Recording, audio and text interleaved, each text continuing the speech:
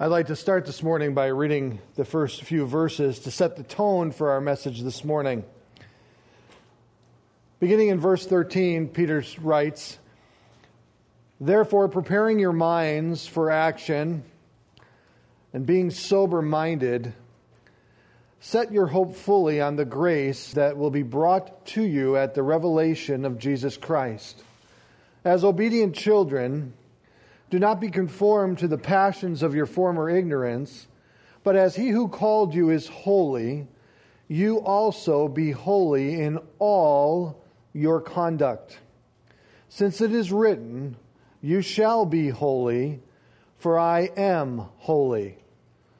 And if you call on Him as Father who judges impartially according to each one's deeds, conduct yourselves with fear throughout the time of your exile."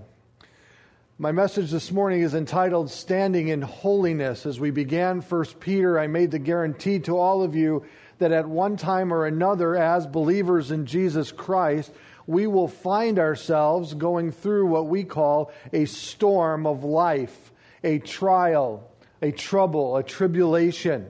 And whatever that storm looks like, we can be guaranteed at one time or another, we will be going through one of those storms.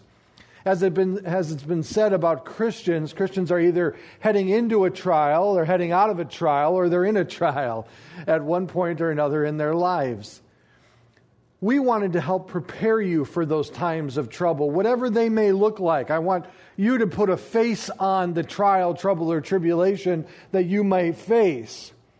But Peter wrote this letter to encourage believers that were about to experience great persecution for their faith. Some would lose their lives, some would lose their wealth, some would lose their privilege of living in their homeland as Jews and as Jewish Christians specifically. And Peter's writing to these individuals that are now abroad, encouraging them to stand in the storm. But as he is doing so, he now brings us to the topic of holiness. I wish this topic was discussed at great lengths across our churches in America today, but unfortunately it is again one of those neglected topics. And many Christians in America today, I believe, feel very comfortable with the idea of holiness as long as they leave it in its what I call its current state. And what do I mean by that? What do I mean by holiness in its current state?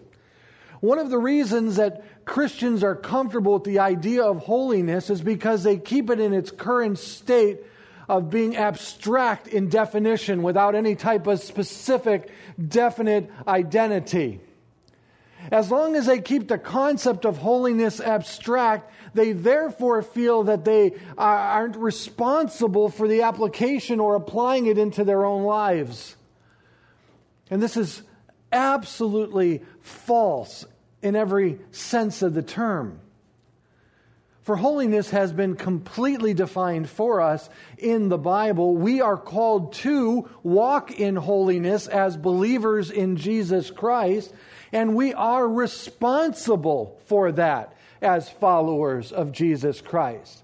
So to keep the idea of holiness as this abstract ideology isn't sufficient. We must define it and we must take ownership and responsibility for it in our own Christian lives. This is essential. We know the world ridicules the Christian church due to hypocrisy. Well, a hypocrite is one who says they are one thing and do just the opposite. And I got to be honest with you, we have frankly too many individuals in our culture today who call themselves Christians but have no desire to live the Christian life. They have no desire to be different, to be unique from those in the world. They have no desire for it. But they want to know that they're going to heaven when they die. They want to know that Jesus is there for them to help them in their time of need. But let's talk about when it really matters. When it really matters, when temptation is staring us in the face. trying to draw us away from the best that God has for us into the mere temporal pleasures of this world. I don't know about you, but if someone says to me that they can do something or that they are something, and then I find that they have really no skill in that area, or they aren't really living as they should, that's kind of a turnoff for me. It's just like, really? I went on Angie's list. You said you were a plumber, and I got you here, and you had no idea what these pipes do. Wouldn't that aggravate you? Yeah, absolutely, man. Especially when your house is filling up with water. Or you go to a doctor and you say, listen, I've got this problem. And he goes, well, I'm not that kind of doctor. Well, what kind of doctor are you? I'm the other kind. Where do I find the one I need? Today, we as Christians need to understand that God is holding us responsible to walk in holiness. So therefore, we need to understand what it means. And we need to take ownership and responsibility for it. And that's what Peter wants to drive home in our text this morning. Secondly, when it comes to holiness. As I was reading many sermons given on the topic of holiness, I discovered that the way that the pastors approached it was to soft pedal it to their congregation. By, kind of using what I call the reverse Oreo method. Fluff, the hard stuff, and a little bit of fluff afterwards. So they try to soften the blow. And saying, listen, if you're unhappy, then maybe it's because you're not walking in holiness. If your relationships are all falling apart, maybe it's because you're not walking in holiness. And they try to sell it to you like it's a benefit if you do it, and you will be greatly blessed and benefited from it. What happened to the days where we read the Bible and the Lord says, be holy for I am holy, and that settled the argument? Let's just be honest, okay? Why have we become such snowflakes that everything has to be sold to us in such a manner such as this? It'll help you with your Facebook friends. You'll Instagram better. You can Snapchat more readily if you're only holy. You'll be more happy in this life now if you're only holy. Now, of course, I am exaggerating it, but I will tell you that many have adopted that approach. Trying to take this hard subject and soft pedal it at the beginning, at the end, so people come to realize, maybe I should be holy because, I'm just not happy. And yet Peter says, very clearly, as it is written, be holy, for God is holy. That's it. So this morning I want to begin by defining holiness for you. And as I define it and I flesh it out for you, we then need to take responsibility for it. Because if we are Christians, if we are followers of Jesus Christ, and we look forward to that day of the joys of heaven, eternal life, and the new heaven, the new earth, and all that is promised to those who are in Christ, that we are heirs to the King, sons and daughters to God the Father. If we enjoy all the blessings of being a Christian, why should we not walk as one here and now? Then secondly, from our text this morning, if you are one of those individuals who need motivation, I'm going to give you 5. But they're not politically correct. They're right out of the text. These are 5 reasons to motivate us to walk in holiness that Peter gives us absolutely very clearly in this next set of verses, 13 to 25.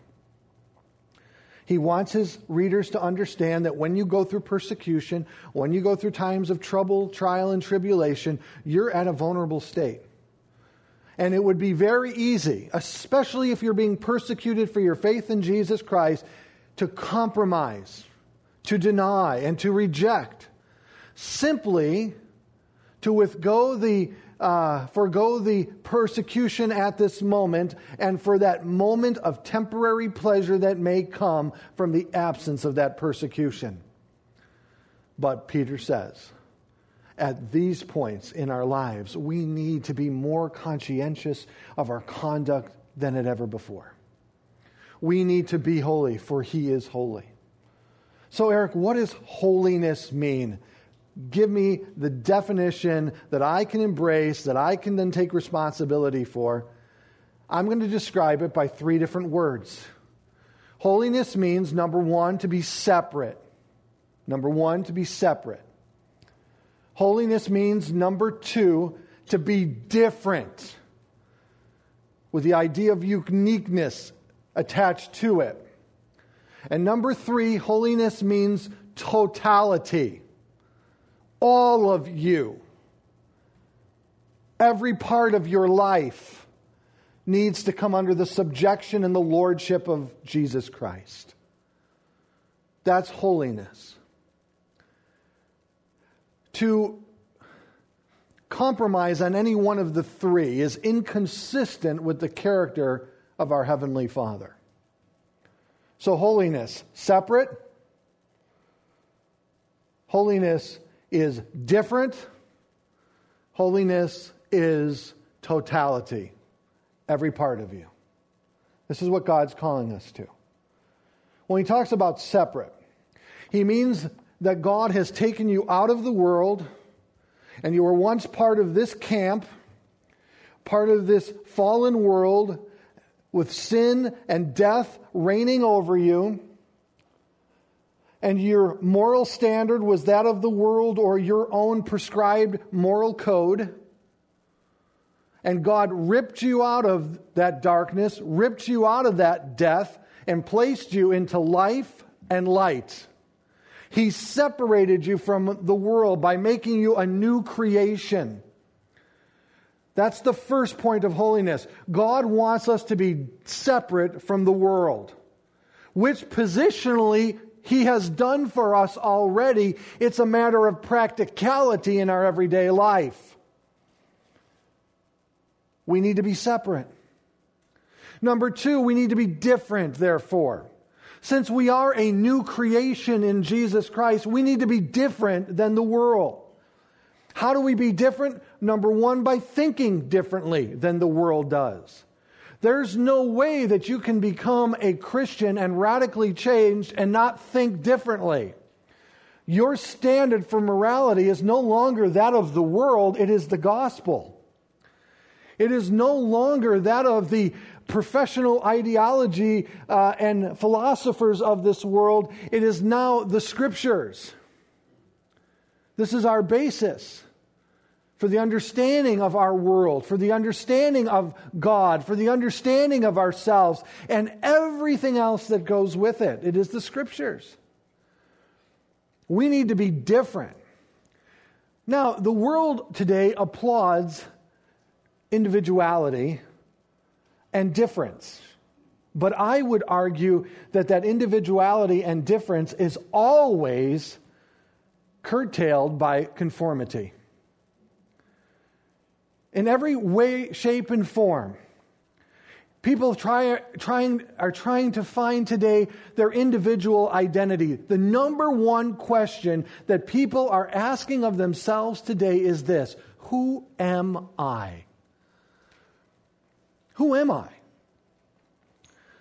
People feel like they are drowning in the sea of humanity. They have no face. They have no personal identity. They don't know who they are and what they are, and they are trying to be unique. They're trying to be different as long as it continues to conform with everybody else. I want you to chew on that today, because that's exactly what we see happening. But apart from God, I am never going to truly understand who I am. Apart from God, I am never fully going to be satisfied with who I am. Understand that. With God, I not only learn who I am, but I then become satisfied to continue as I am in the Lord. So we need to be different. We need to be unique.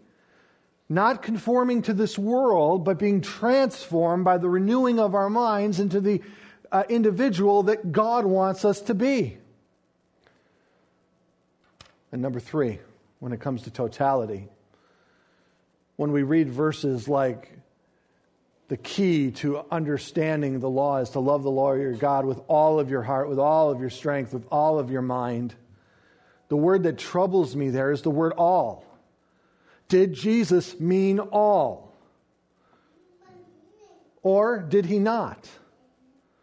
And so let us understand that when it comes to these things, we must look at our lives as a total, and God is asking us to subject every idea, every action under the weight of the gospel of Jesus Christ.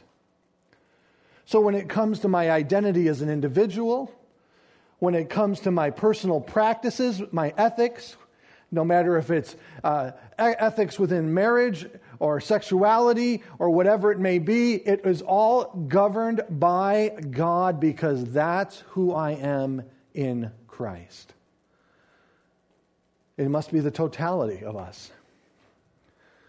It must be all of us. Again, as Peter says, be holy, for I am holy. As one pastor wrote, he said this,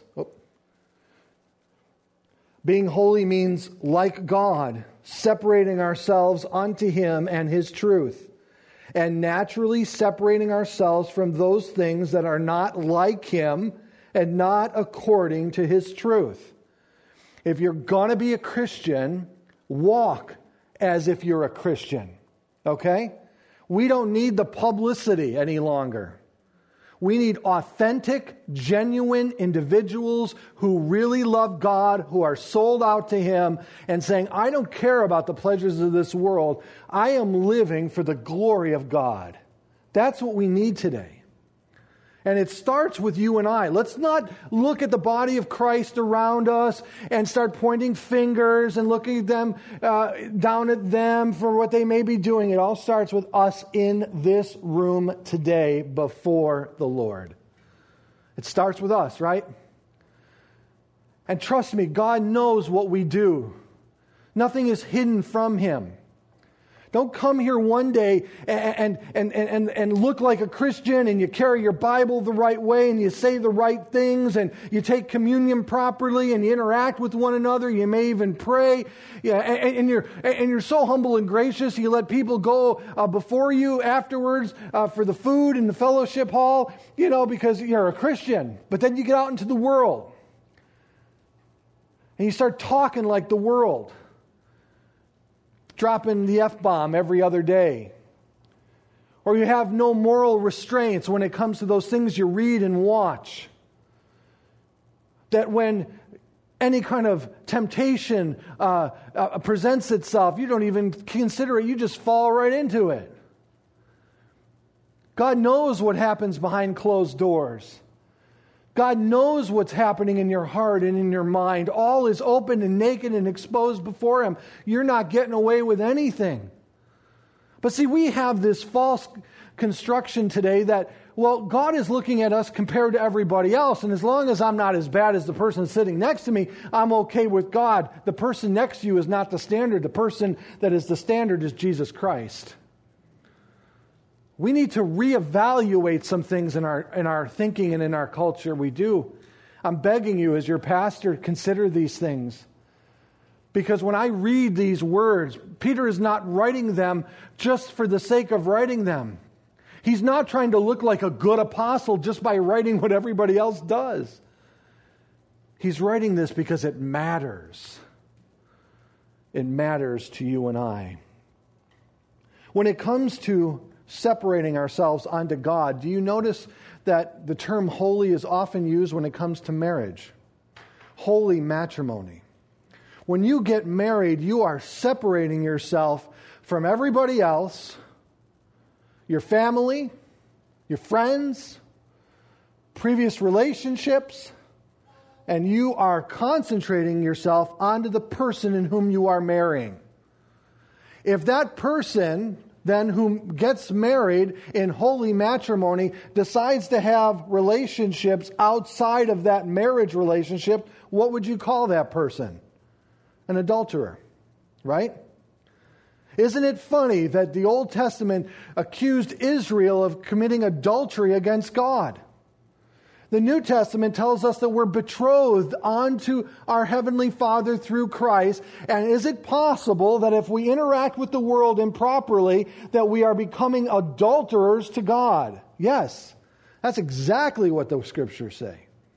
So think about how we frown about it on adultery today, and how people are devastated from adultery. Adultery doesn't just affect the person who is involved in the sin. It affects the whole family, the wife, the husband, whoever the opposite partner is.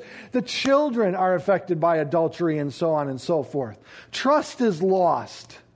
Your world is devastated and shattered. Think of the other example of the term holy, Holy Scriptures. This book is called the Holy Bible for a reason, because there's no other book like it in this world. This is the inspired Word of God. And as a result, we need to be understanding of that and respectful of that and in awe of that when it comes to this Word. So I'm going to give you 5 reasons out of our text really quickly as Peter motivates us in this way. And number 1, the Lord's return. Verse 13 and 14. Therefore, preparing your minds for action and being sober-minded, set your hope fully on the grace that will be brought to you at the revelation of Jesus Christ. As obedient children, do not conform to the passions of your former ignorance. We'll stop there. The return of Jesus Christ is a central doctrine to Christianity. The disciples, the apostles, lived in the anticipation that Jesus was going to return in their day. And they lived accordingly. They saw the return of Jesus Christ as a motivation for holiness, for purity. We are 2,000 years removed, and I tell you today that the church has become apathetic and complacent when we discuss the return of the Lord Jesus Christ. Even though our world is getting farther and farther away from its original creation, we certainly cannot say that the world is more stable today than it has been in the past. Those who believe that society will eventually evolve into this utopia, we're going in the wrong direction. And of course, just this week, we see that one of the greatest forces on earth can now be released in a moment of time. In 1945, the United States of America released a weapon that today we now see can be held in the hands of those carrying a suitcase or a rogue nation like North Korea. Do you realize that just within the last 2 weeks, these weapons have been formally threatened to be used against the United States' interest in Guam? We live in incredibly unstable times. We must understand things are not getting better. The Lord's return cannot happen soon enough. We need to be living as if the Lord could return any moment for His church. And I believe that's the next step. I believe that the next step is the Lord removing His church from this world to throw and to propel this world into a time of tribulation like never seen before, outlined for us in the book of Revelation. And as a result, we need to live accordingly. I'd like you to notice how John wrote about this in in his first letter. He says, "See what kind of love the Father has given to us, that we should be called children of God. And so we are," he says. "The reason why the world does not know us is because it did not know Him," that is Christ. "Beloved," he says, "we are God's children now, and what we will be has not yet appeared, but we know that when He appears, we shall be like Him, because we shall see Him as He is." And then verse 3, "And everyone who has this hope purifies himself as he is pure.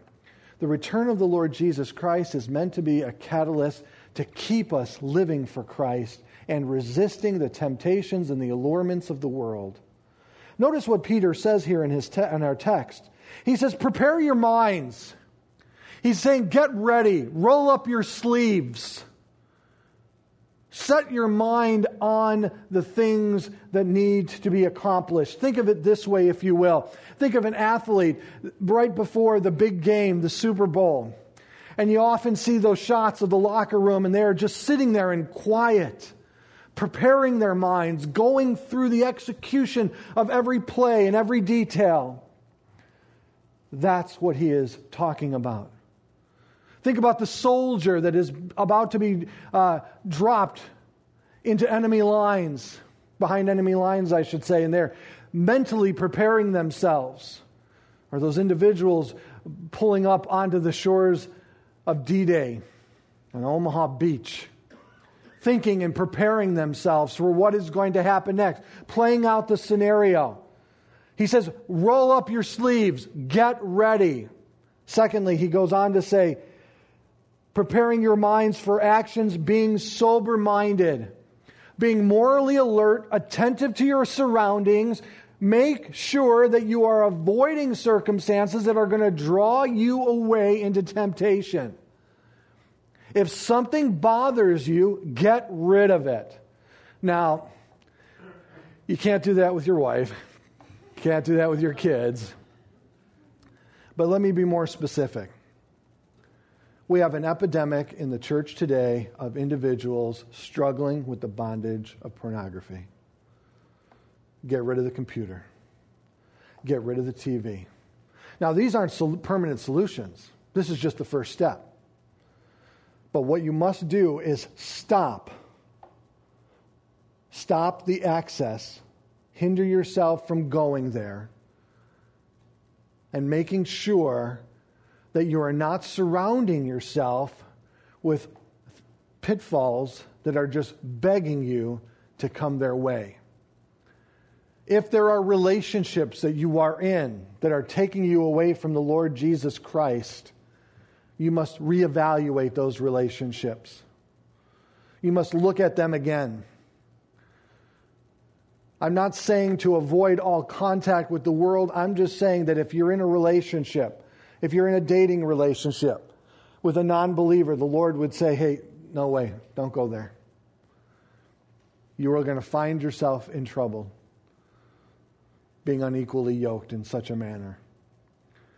We need to be aware. We need to be morally alert of what is around us. We need to be sober-minded, thinking clearly, not distracted with the thinking and the ideology of the world, but focusing on the Word of God and allowing Him to help us navigate, walking circumspectly, a word used in the older versions of the English Bible, step by step, carefully through this world,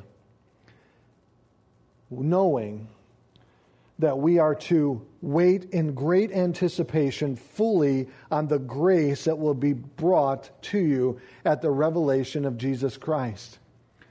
You are, as a believer, should look for the revelation, the return of Christ with great anticipation, welcoming His return. This is what Peter is saying. The grace that God gives us is not just for when we get saved. We stand in it at the present, and it guides us in the future. This unmerited favor of God. So number one, motivation for living in holiness is the return of Jesus Christ. Number two, the Word commands it. Verse 15. But as He who has called you is holy, you also be holy in what? Your conduct? What? I didn't hear it. All. There it is again. There's that word we don't like. I don't mind parts of my life, Lord, but all? Really? All of your life. Because we need to be different if we're truly Christians. We need to be unique in the sense that we're living for the glory of God and not for ourselves and the temporal pleasures of this world. We need to be holy. For it is written, verse 16, you shall be holy, command, for I am holy. Why are we holy? Because we are holy because it's consistent with the character of God. That's why. Bottom line. We are separate. We are different and unique. And we are totally surrendered because that represents and reflects, I should say, better word, our Heavenly Father who is in heaven. And he goes on to say, if he is holy, let us be holy. This is a verse out of Leviticus 11:44. It is something that Peter grew up with. It was part of his DNA, and we become this by first becoming that new creation in Jesus Christ. We can't even discuss holiness until we are first saved. That's the first step in being holy before God and before the world. We must get saved. The reason I talk about this is that I am very concerned that there are many attending church regularly here in the United States of America who are not saved in Christ. They have respect for Him. They have reverence for Him to a certain degree, but they are not saved. Their life would indicate that if they were honest with themselves. But as long as they continue on with the blinders about them, they will not realize their need for Jesus Christ. They are some of the hardest people to reach because they already think that they are saved. But I'm telling you something. It used to be very common, and these people used to be very comfortable here in the United States because they were allowed to live in this facade without any kind of challenge. That's changing today. The world is not allowing for that any longer. And now you are starting to see the real fruit, the real heart come forward of these individuals. People that we thought were saved now are demonstrating and showing us that they never truly knew Christ. And that's a very dangerous position to be in. So number one, we have to be saved. And number two, we need the Word of God. For it is the Word of God that works in us through the Holy Spirit that brings about this holiness. As Paul writes in 1 Thessalonians, he says, and we also thank God continuously for this, that when you received the Word of God which you heard from us, you accepted it, not as the word of men, but as what it is really, the Word of God, which is at work in you believers. I'll never forget when I was a Sunday school teacher years ago, and I was trying to help children understand the incredible ability of the Word of God to clean us out, to change us from the inside through the power of the Holy Spirit. And as I was trying to explain it, I was coming at it from different, perspectives and different manners to help them understand it and retain it and to get it.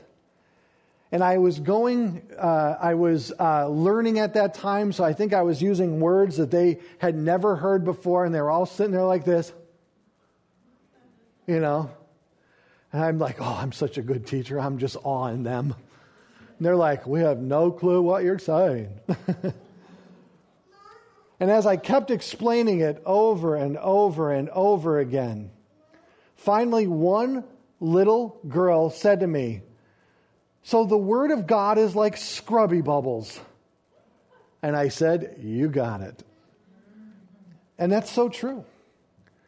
If we need to deal with our minds and our hearts before God, let the Word have its work in you by reading it.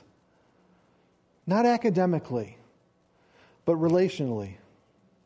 Reading it as if it's someone who has just messaged you on Facebook that you haven't heard from a long time, and they are far removed from you, and you've waited with anticipation for that letter from them. Read it that way, as a love letter to you from God. and get to know Him and His heart and what He has for you and what He is capable of doing, and all of His mind and thoughts towards you are found in the Word of God. And not only that, but the Word works in you. God has then given us the Holy Spirit, unique to every religion of the world. From every religion of the world, the Holy Spirit residing in us gives us the ability to apply the Word of God readily within us. So number 2, the Word commands it. Number 3, verse 17. The coming judgment of God. And if you call on Him as Father who judges impartially according to each one's deeds, conduct yourselves with fear throughout the time of your exile, knowing that you were ransomed from the futile ways inherited from your forefathers, not with perishable things, such as silver or gold, but with the precious blood of Jesus Christ, like that of a lamb without spot or blemish. So number 3, let us understand that when it comes to our sanctification, when it comes to our walking in holiness, let us first understand that we are going to have to give an account before God of our lives. For 2 Corinthians chapter 5 clearly articulates that to us, and also 1 Corinthians 3. In 2 Corinthians 5 it says that all of us will stand before the bema seat of Christ, where our lives will be examined not for the purpose of salvation, which has been rendered and given at the cross, but for the purpose of reward. And as 1 Corinthians 3 tells us that we are going to pass, as we approach the throne of God, pass through what the Bible calls this type of fire. And anything that is like wood, hay, and stubble, the things that we did with the wrong motives, the things we did for ourselves, the things we did for our pleasure and glory, they're going to pass away. And those things that we did with the right heart for the glory of God will be left as gold and silver and precious jewels. And it's out of those things that this crown, this wreath is made and given to us by God for us to eventually give back to Him in Revelation chapter 5. We are going to have to give an account of our life before our Lord and Savior. But understand this, it isn't just at that moment that God sees those things that we do. It's when we're alone, when we think no one's watching, when no one is around. I'm just going to take this quick peek at this. I'm just going to do this one thing. Nobody knows. It's a secret. No, it's not a secret before God, man. Let's not play games with God. Let's not limit Him to our own understanding of who He is. He's the God of all creation. He sees and knows everything. I want to glorify Him because of all that He has done on my behalf. Because number 4, it moves right into the fact of how and what was required for me to become a Christian. The redemptive act of Jesus Christ, I was redeemed back to God, not by silver and gold and precious stones or money or anything like that we value so highly. It was by the precious blood of Jesus Christ. This is what was required to bring me back to God. And if I call myself a Christian and walk contrary to the character of God in my personal life, I am spitting on that. I am throwing up my fist in rebellion to all that God has done on my behalf. God, let's think about it, guys, for a moment. This is what was required for God to bring us back to Him. He sent His Son, who was slaughtered on our behalf. And as a result, I now can enter through His sacrifice by faith and once again have that relationship with God that was severed because of my sin initially. And yet Christians walk like today that doesn't matter at all. But I have to ask the question, why is it any different than anything else in this world? How is it that we here in the United States of America can exercise our freedom in the manner in which we do and don't have any gratitude for the men and women who paid for this freedom in their own lives? How is it that we can allow our freedoms to be taken from us so easily when they were bought and paid for so expensively? Let's ask ourselves these questions. It kills me when I listen to these things that are supposed to be humorous when people, what decade was World War II? 1960. What?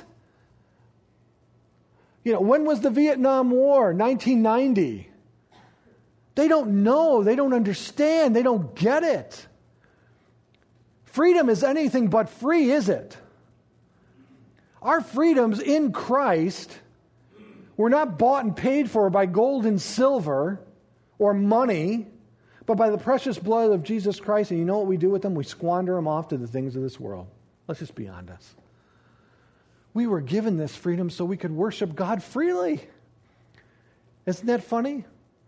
Why were we given the freedoms here in this nation? So we could worship God freely. And what have we done with them? These things were bought and paid for by the blood of Jesus Christ. Commentator William MacDonald wrote these words: "We are to pass the time of our stay here on earth in fear. Christians are not at home in this world. We are living in a foreign country, exiled from heaven. We should not settle down as if we were permanent dwellers or residents here in this world. Neither should we imitate the behavior of earth dwellers. We should always remember our heavenly destiny and behave ourselves as citizens of heaven." Let us remember that. And lastly, number 5, verse 22, let us read here up to that. "Knowing that you were ransomed from the futile ways inherited from your forefathers, not with perishable things," we're up in 18, "but with the precious blood of Jesus Christ, like that of a lamb without spot nor blemish." He was perfect. Christ was sinless in every aspect, in every way. From the time he was born to the time he died and lived those 33 years on this earth, he was perfect in every way.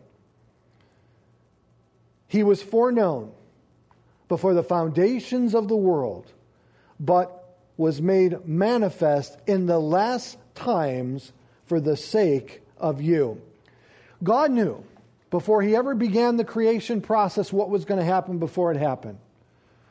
And before anything ever began in the act of creation, the Son had already decided and was willing to die on our behalf.